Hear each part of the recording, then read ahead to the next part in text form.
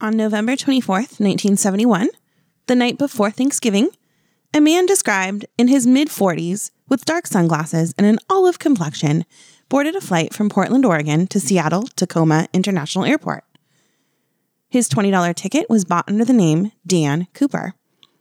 Sitting in the rear of the plane, he handed a note to a flight attendant after takeoff. "Miss, I have a bomb and would like you to sit by me." Now, 50 years ago this week, the mystery of D.B. Cooper still remains unsolved. Will they ever catch the perpetrator? Are they even close? You know I love a local story, and this one is especially close to home, like just a few miles down the road close. Today I'm going to tell you the story of Cleveland, Ohio's largest bank heist in the history of, well, Cleveland, and the fugitive who got away with it. From time to time, during the How Did We Miss That podcast, we may talk about details of crimes that some may find triggering or disturbing. Listener discretion is highly advised.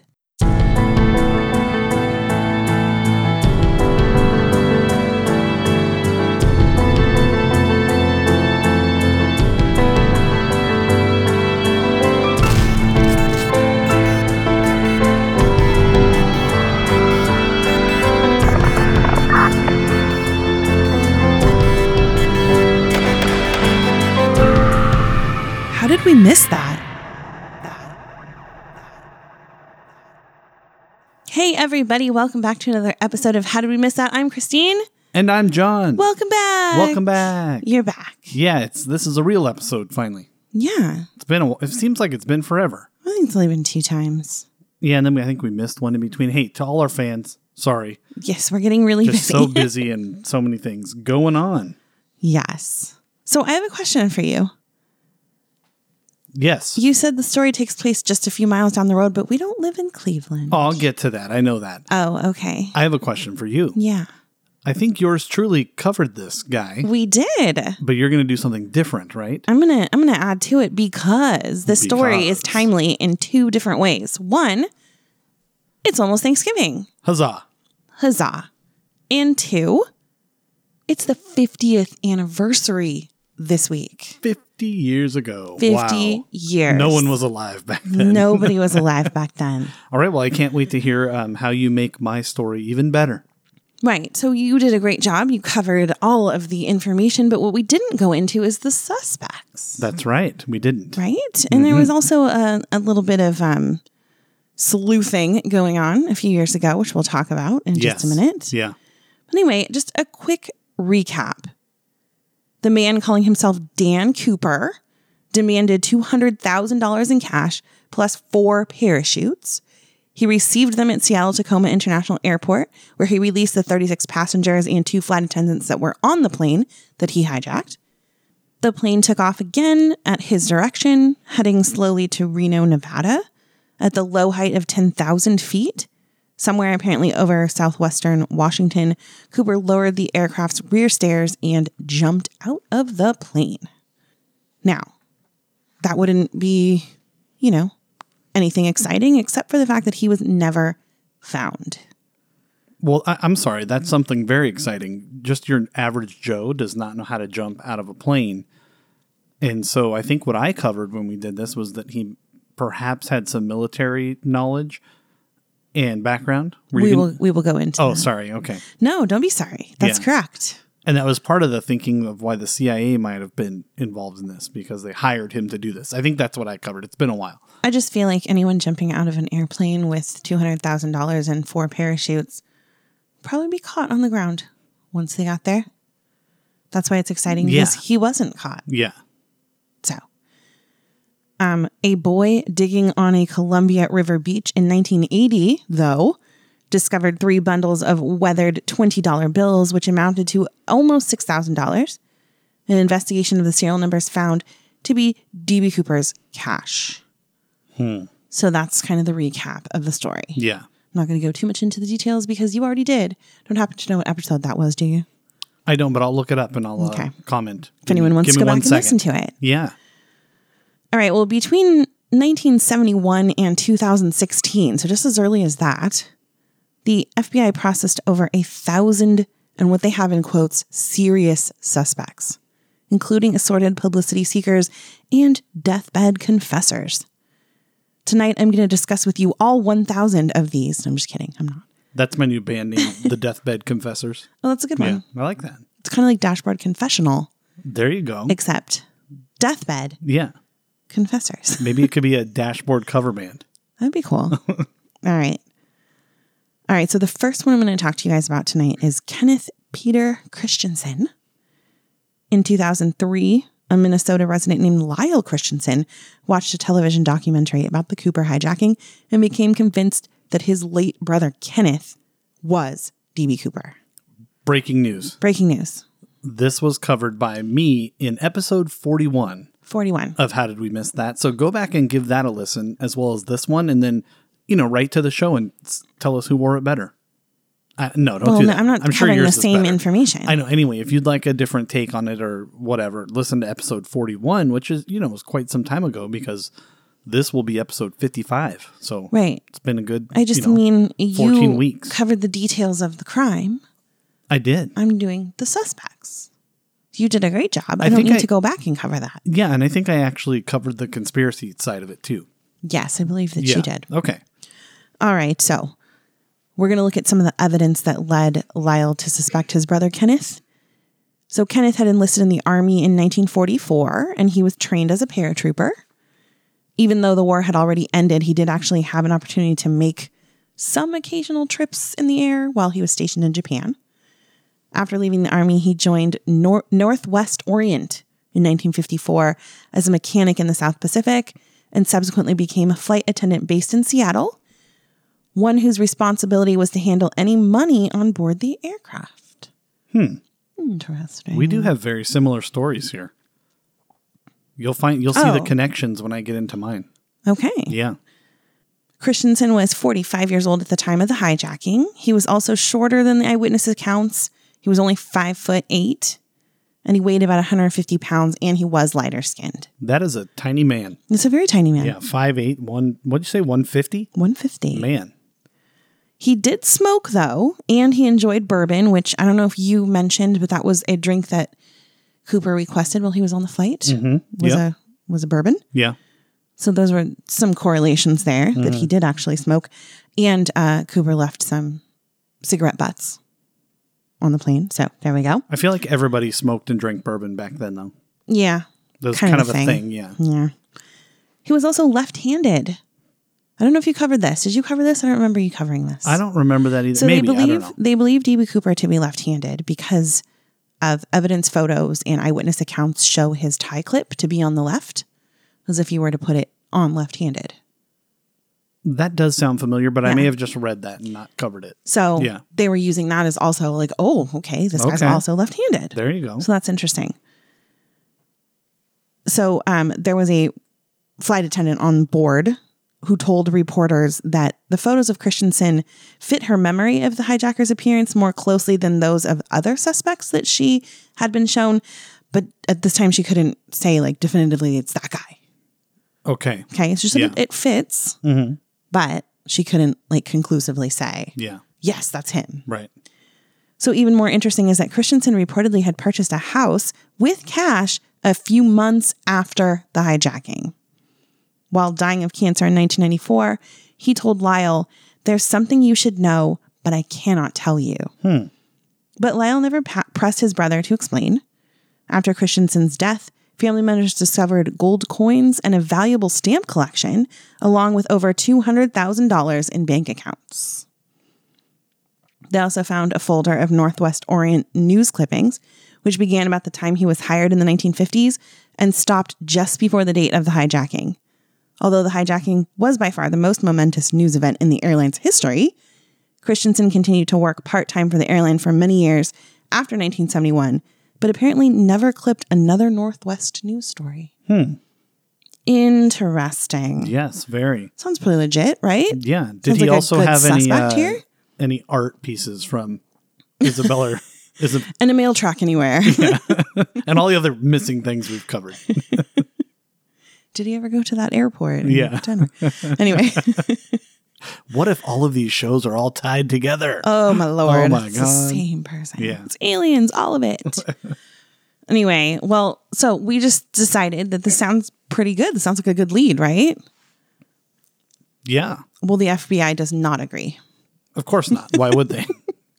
Well, apparently, it turns out that Christensen did not pay cash for his house that he bought after the hijacking. He actually had a mortgage on it. And I don't know why they included this, but it took him 17 years to pay off. It's Well, interesting. good. He had one of those reverse mortgages. I guess so. The same search also uncovered evidence that Christensen had sold off almost 24 acres of land for $17,000 per acre in the mid-1990s, which is why he had so much money in his account at the time of his death. Lastly, the FBI has determined that the description of the hijacker doesn't sound enough like Christensen, and he seemed to have better flight training than what they expected from the actual D.B. Cooper. So that was actually something that they've been ruling out suspects for, was they had experience jumping out of planes, where it seemed like D.B. Cooper did not have experience doing this. He made like some pretty bad judgment calls, I guess. Yeah. All right, so the next suspect on the list is Jack Caufelt. He was actually born Bryant Jack Caufelt. He was a con man, an ex-convict, and a purported government informant. In 1972, he began claiming that he was Cooper and attempted to sell his story to a Hollywood production company. But he also claimed to be the chauffeur and friend of Abraham Lincoln's last known descendant. I've always heard that was my mom. Oh, right. Yeah, she's made that claim. You know that, right? Yes, she is Abraham Lincoln's last known descendant. So yes. he was the chauffeur of my mom? Apparently. Wow. Small world. I know, right? Crazy. Anyway. So his story is this. He said he landed near Mount Hood, about 50 miles southeast of Ariel, injuring himself and losing the ransom money in the process. Photos of Caufelt bear a resemblance to the composite drawings. Although he was in his mid-50s in 1971, he was reportedly in Portland on the day of the hijacking and sustained leg injuries around that time, which were consistent with a skydiving mishap. Caufelt's account was reviewed by the FBI, which concluded that it differed in several details from information that had not been made public and was therefore a fabrication.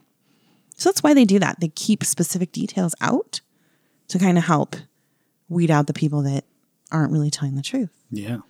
Smart idea. It is, very. Yes. All right, third on the list is Lynn Doyle Cooper. L.D. Cooper was a leather worker and Korean War veteran and was identified as a suspect in July of 2011 by his niece, Marla Cooper. As an 8-year-old, she recalled Cooper and another uncle planning something which she says in quotes, very mischievous, involving the use of, in quotes again, expensive walkie-talkies. Yeah. At her grandmother's house in Sisters, Oregon, 150 miles southeast of Portland. The next day, Flight 305 was hijacked, and though they were supposed to be turkey hunting, LD came home wearing a bloody shirt, which he said was because of a car accident. Later, she said her parents came to believe that LD Cooper was the hijacker. She also recalled that her uncle, who died in 1999, was obsessed with the Canadian comic book hero Dan Cooper. Yes. And had one of his comic books thumbtacked to his wall. Mm-hmm. He obviously knows that that's going to completely devalue the comic book. Yeah, unless yes. We won't go into that. Oh. Like if it was in plastic and you pin the plastic, then Okay. you might be in good shape. Okay. Yeah. In August of 2011, New York Magazine published an alternative witness sketch, reportedly based on a description by Flight 305 eyewitness Robert Gregory, depicting horn-rimmed sunglasses, a russet-colored suit jacket with wide lapels, and marcelled hair. I believe that's how you say that. Actually, I had to look that up because I'm like, what is that? Some kind of hair product? No. So it was popular like in the 30s and 40s. Remember that people would have them like slick down to their head, but then the wavy curl in it. Oh, yeah. You'd put like hot curlers in it to make it like wavy. Yeah. So that's what it is. This guy sounds like a sharp-dressed man. Sharp dress. I like it. Anyway, it turns out that LD Cooper did have wavy hair that looked that way. The FBI has reported, though, that his DNA did not match the partial DNA profile obtained from the hijacker's tie. So remember, he left his clip-on tie. Yes. Yeah, so they've been able to get some DNA off of that. Anyway, didn't match. But they did acknowledge that there is no certainty that the hijacker was the source of the material that they got from the tie. I think it doesn't necessarily mean. If everyone heard our mascot there shaking his head, I think he agrees with that. Yeah. Yeah. He does. He's been known to agree with the FBI quite Yeah. often. Thanks, Yeah. Flapjack. Thanks, Flapjack. There have been no further comments or investigations into this suspect. So our next suspect is actually really interesting. And there's like zero evidence to support that this guy was DB Cooper, but... Can I pause for 1 second? Sure. When did this happen again? I was the day before Thanksgiving in 1971, November 24th. Yeah, so I was going to say, I feel like the sketch that I've seen of DB Cooper looks like every guy in like late 60s, early 70s with the glasses and the hair. Yeah. They couldn't have a more generalized sketch. Right. So no wonder they have all these suspects. He seriously looks like you're just everyday guy from that time frame. Right. Interesting. Yeah. All right. All right. So this particular suspect, very interesting idea, is John List. I've heard that name before. So besides the fact that he was an accountant and a World War II and Korean War veteran, he murdered his wife Oh, and teenage children and his 85-year-old, not 4, mother in Westfield, New Jersey, 15 days before the hijacking. He withdrew $200,000 from his mother's bank account and then disappeared.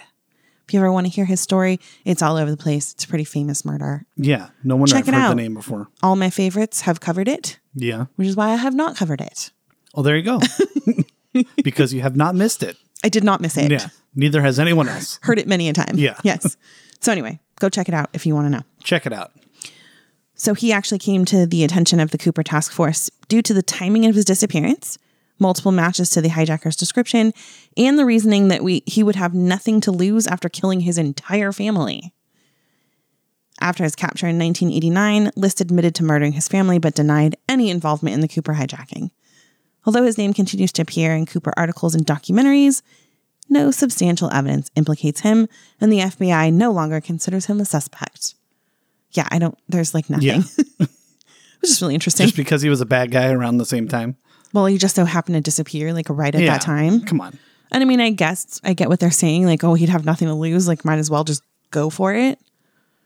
But There's millions of people in the world, though, that just disappear and whatever. Like, I don't know. Yeah, Right. Not buying it. all right, Richard McCoy Jr. is our next suspect. McCoy was an Army veteran who served 2 tours of duty in Vietnam, first as a demolition expert and later with the Green Berets as a helicopter pilot. After his military service, he became a warrant officer in the Utah National Guard and an avid recreational skydiver, hoping to become a Utah State Trooper. Do they skydive a lot in the State Trooper? No, not to my knowledge. They don't Interesting. skydive at all. Okay. I guess that doesn't really tie into it then. Yeah, that's generally not their attack plan, is to attack from the air when they're conducting an arrest for drunk driving on the Strange. highway or something. Yeah. Odd. All right. Well, on April 7th of 1972, McCoy staged the best known of the so-called copycat hijackings. He boarded United Airlines Flight 855, which also happened to be a Boeing 727 with back stairs, just like DB Cooper's. So we boarded it in Denver, Colorado, brandishing what later proved to be a paperweight resembling a hand grenade and an unloaded handgun. He demanded 4 parachutes and $500,000, getting a little bit more greedy now, I guess. After delivery of the money and parachutes at San Francisco International Airport, McCoy ordered the aircraft back into the sky and bailed out over Provo, Utah, leaving behind his handwritten hijacking instructions and his fingerprints on a magazine he had been reading. So didn't look like he thought it out as well as he thought he did. He was arrested on April 9th with the ransom cash in his possession, and after trial and conviction received a 45-year sentence. 2 years later, he escaped from Lewisburg Federal Penitentiary with several accomplices by crashing a garbage truck through the main gate. Mm-hmm. That works. Yeah. Tracked down 3 months later in Virginia Beach, McCoy was killed in a shootout with FBI agents. In their 91 book, D.B. Cooper, The Real McCoy, parole officer Bernie Rhodes and former FBI agent Russell Calamay asserted that they had identified McCoy as Cooper. They cited obvious similarities in the two hijackings, claims by McCoy's family that the tie and mother-of-pearl clip left on the plane belonged to McCoy, and McCoy's own refusal to admit or deny that he was Cooper. Although there is no doubt that he committed the Denver hijacking, the FBI does not consider him a suspect in the Cooper case because of his mismatches in age and description, a level of skydiving skill well above that to be possessed by the hijacker. So it's another thing I keep hearing as a way to eliminate people is that they actually had skills as a as a skydiver. Yeah. And credible evidence that McCoy was in Las Vegas on the day of the Portland hijacking and at home in Utah the day after having Thanksgiving dinner with his family. So when I was reading that, I was like, oh, this is it. This is the guy. And then, no. Sheridan Peterson. I like that name, Sheridan Peterson. Sounds like an official lawyer or something. Yeah. Well, he served in the U.S. Marine Corps during World War II and was later employed as a technical editor at Boeing, based in Seattle. Investigators took an interest in Peterson as a suspect soon after the skyjacking because of his experience as a smoke jumper and love of taking physical risks, as well as his similar appearance and age. Peterson often teased the media about whether he was really D.B. Cooper. Entrepreneur Eric Ulis, which is interestingly enough, just last August, he commissioned some workers to start digging near the Columbia River where they found the money just this last August. Wow. Yes. And since I haven't heard an update, I'm going to assume they didn't find anything. Right. Yeah. Since we haven't heard otherwise. Anyway, he has actually spent years investigating the crime and said he is 98% convinced that Peterson was Cooper. But when pressed by FBI agents, Peterson insisted he was in Nepal at the time of the skyjacking. He died actually this year in 2021. Oh. That's interesting. This guy is actually really famous for being an expert in this case. He's still investigating and trying to find clues, and he thinks this guy is it, which I thought was interesting. Curious. I think this next suspect is the most famous of the ones that I've heard of. When I heard of the suspect list, I remember this name, Robert Rackstraw. He was a retired pilot and an ex-convict who served on an Army helicopter crew and other units during the Vietnam War. He came to the attention of the Cooper Task Force in February of 1978, and he was arrested in Iran and deported to the U.S. several months later. While released on bail, Rackstraw attempted to fake his own death by radioing a false Mayday call and telling controllers that he was bailing out of a rented plane over Monterey Bay. Police later arrested him in Fullerton, California, on additional charges. The plane he claimed to have ditched was found repainted in a nearby hangar. Cooper investigators noted his physical resemblance to Cooper and his military parachute training and criminal record, but they eliminated him as a suspect in 1979 after finding no evidence at all that he was involved. In 2016, Rackstraw reemerged as a suspect in a history program. On September 8th, 2016, Thomas J. Colbert, the author of the book, and attorney Mark Zaid filed a lawsuit to compel the FBI to release its Cooper case under the Freedom of Information Act. The suit alleges that the FBI suspended active investigation of the Cooper case in order to undermine the theory that Rackstraw, not the Rackstraw, is D.B. Cooper, so as to prevent embarrassment for the Bureau's failure to develop evidence sufficient to prosecute him for the crime. So basically they're saying he's it. They're covering it up because the FBI doesn't want to look stupid. Yeah, sounds about right. That's basically what they're trying to say. Yeah. In January of 2018, Tom and Donna Colbert reported that they had a confession letter originally written in December 1971 containing codes that matched 3 units Rackstraw was a part of while in the Army. They said the FBI refused to acknowledge their findings because it would have to admit amateur sleuths had cracked a case that the Bureau could not. On the flight 305, attendants reportedly did not find any similarities between photos of Rackstraw from the 1970s and a recollection of Cooper's appearance. Rackstraw has been noted as saying that their claims are a bunch of baloney, using other words, of course. Yeah. And the FBI declined further comment. Of course they did. Yeah. I mean, I feel like if the actual person is like, no, this is dumb.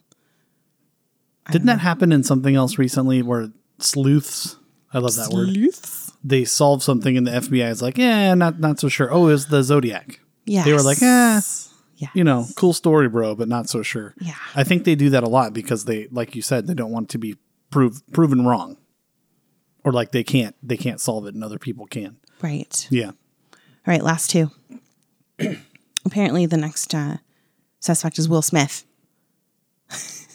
Like, welcome to Miami? Yeah, no, I'm kidding. Just William J. Smith. Oh, okay. Yeah. Yeah. Hey, Will Smith. Hey, the Fresh I'm Prince of starting a Bel-Air. rumor here. Yeah. Starting rumors. I like it.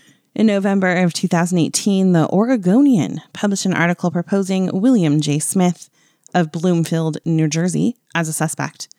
The article was based on research conducted by an Army data analyst who sent his findings to the FBI in mid-2018. Smith, a New Jersey native, was a World War II veteran. After high school, he enlisted in the Navy and volunteered for combat aircrew training. After his discharge, he worked for the Lehigh Valley Railroad and was affected by the Penn Central Transportation Company bankruptcy in 1970. So basically, they were saying he was 43 at the time of the hijacking.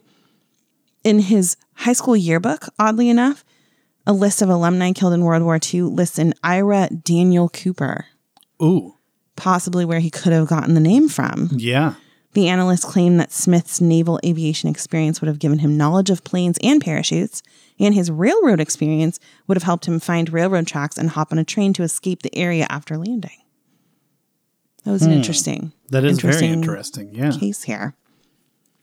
Last one, and the one I actually thought was kind of interesting, kind of credible, is Dwayne Weber. Yes. This sounds familiar too. Dwayne Weber? Yeah. Oh, okay, cool. He was a World War II Army veteran who served time in at least 6 prisons from 1945 to 1968 for burglary and forgery. He was proposed as a suspect by his widow, based primarily on a deathbed confession.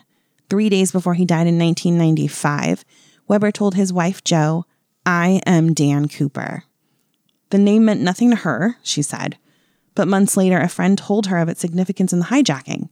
She went to her local library to research D.B. Cooper, found Max Gunther's book, and discovered notations in the margins in her husband's handwriting. Ooh. Mm-hmm. Yeah. Jo then recalled in retrospect that Weber once had a nightmare during which he talked in his sleep about jumping from a plane, leaving his fingerprints on the aft stairs. That means the back stairs. Yeah, thanks. For people who don't know. He also reportedly told her that an old knee injury had been incurred by jumping out of a plane. Like the hijacker, Weber drank bourbon and chain smoked. Other circumstantial evidence included a 1979 trip to Seattle and the Columbia River, during which Weber took a walk alone along the riverbank in the Tina Bar area. 4 months later, Brian Ingram made his ransom cash discovery in the same area. FBI investigators have said he does fit the physical description and does have the criminal background that match their profile, but they don't believe that Weber was D.B. Cooper. The FBI eliminated Weber as an active suspect in July 1998 when his fingerprints did not match any of those processed on the hijacked plane. And no other direct evidence could be found to implicate him.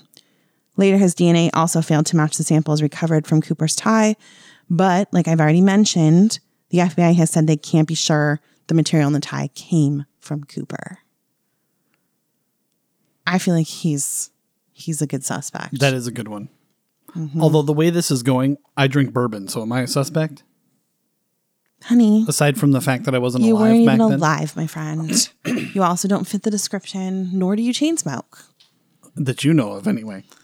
I could be sneaking outside. Anyway, but I don't know. I feel like we could be getting close here with all these 40, 50-year-old cases being solved with familial DNA. I feel like we could be getting close, but the guy's probably dead. There. Well, sure. Just like we're going to run into quite a lot here. But yeah, so that's my story. That's my continuation, the celebration of 50th celebration. I don't know if that's the right word for that, but 50 years of D.B. Cooper. Yes, huzzah, 50 years. If I had a glass right now, I'd toast my vodka and break it. Huzzah. Okay. All right. Yep. All right. You pointed out that we don't live in Cleveland. We do not. Thank you. I am aware. You just said a few miles down the road. Yeah, I know. It's called, I don't want to bury the lead. I want to build some suspense. Okay. So people are excited to get to this part of the program. Okay? Okay. All right. 20-year-old Theodore John Conrad, 3 names, red flag, went to work on a nice summer day in July of 1969. Theodore worked at the Society National Bank headquarters in Cleveland, where he was a cash vault teller. I would also like to point out, oddly enough, he has 3 first names. Well, that's a big red flag. Yeah. Well, he didn't kill anybody, to my knowledge. So maybe not. I don't know. His job involved packaging money that would be delivered to other society branches around town.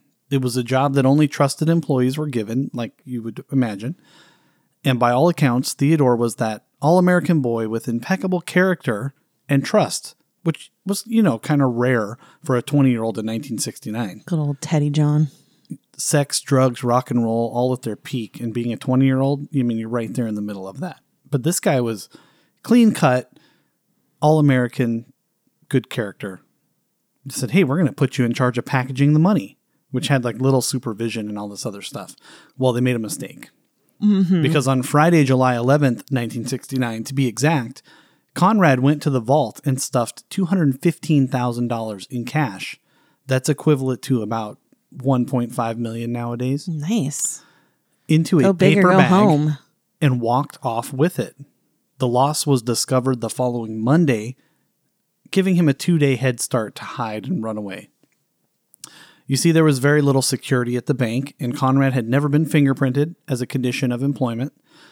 And, given that fact, I highly doubt that there were like big time background checks back then, like we all go through now. Right. He probably just got hired and said, hey, this kid looks good. Let's put him in charge of all this money.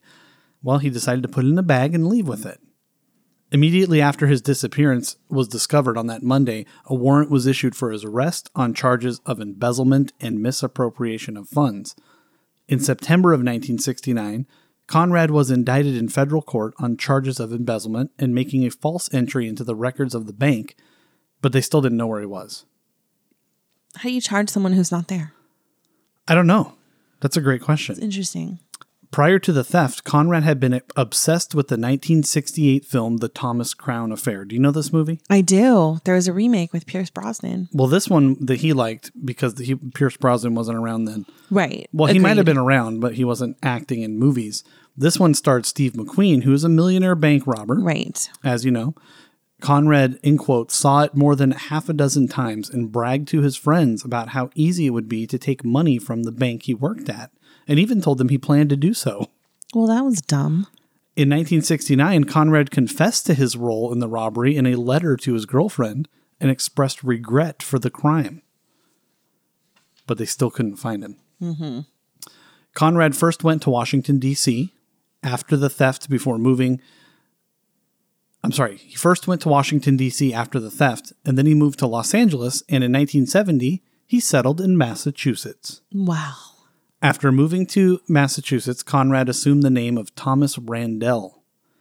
He married in 1982, and the couple had a daughter. He worked as a golf pro at the Pembroke Country Club, which Pembroke's down south by Plymouth, sort of, north of Plymouth.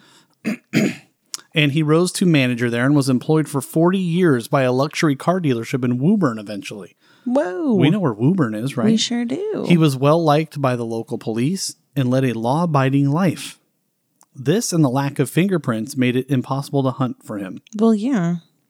While Conrad raised his family here in good old Mass, law enforcement was hunting unsuccessfully for him. Agents from all FBI field offices joined in the search, compiling notes and documentation that filled over 20 binders. Whoa. That's a lot of binders. The search for Conrad spanned over 52 years, and investigators followed leads that took them to D.C., Inglewood, California, West Texas, Oregon, and Honolulu.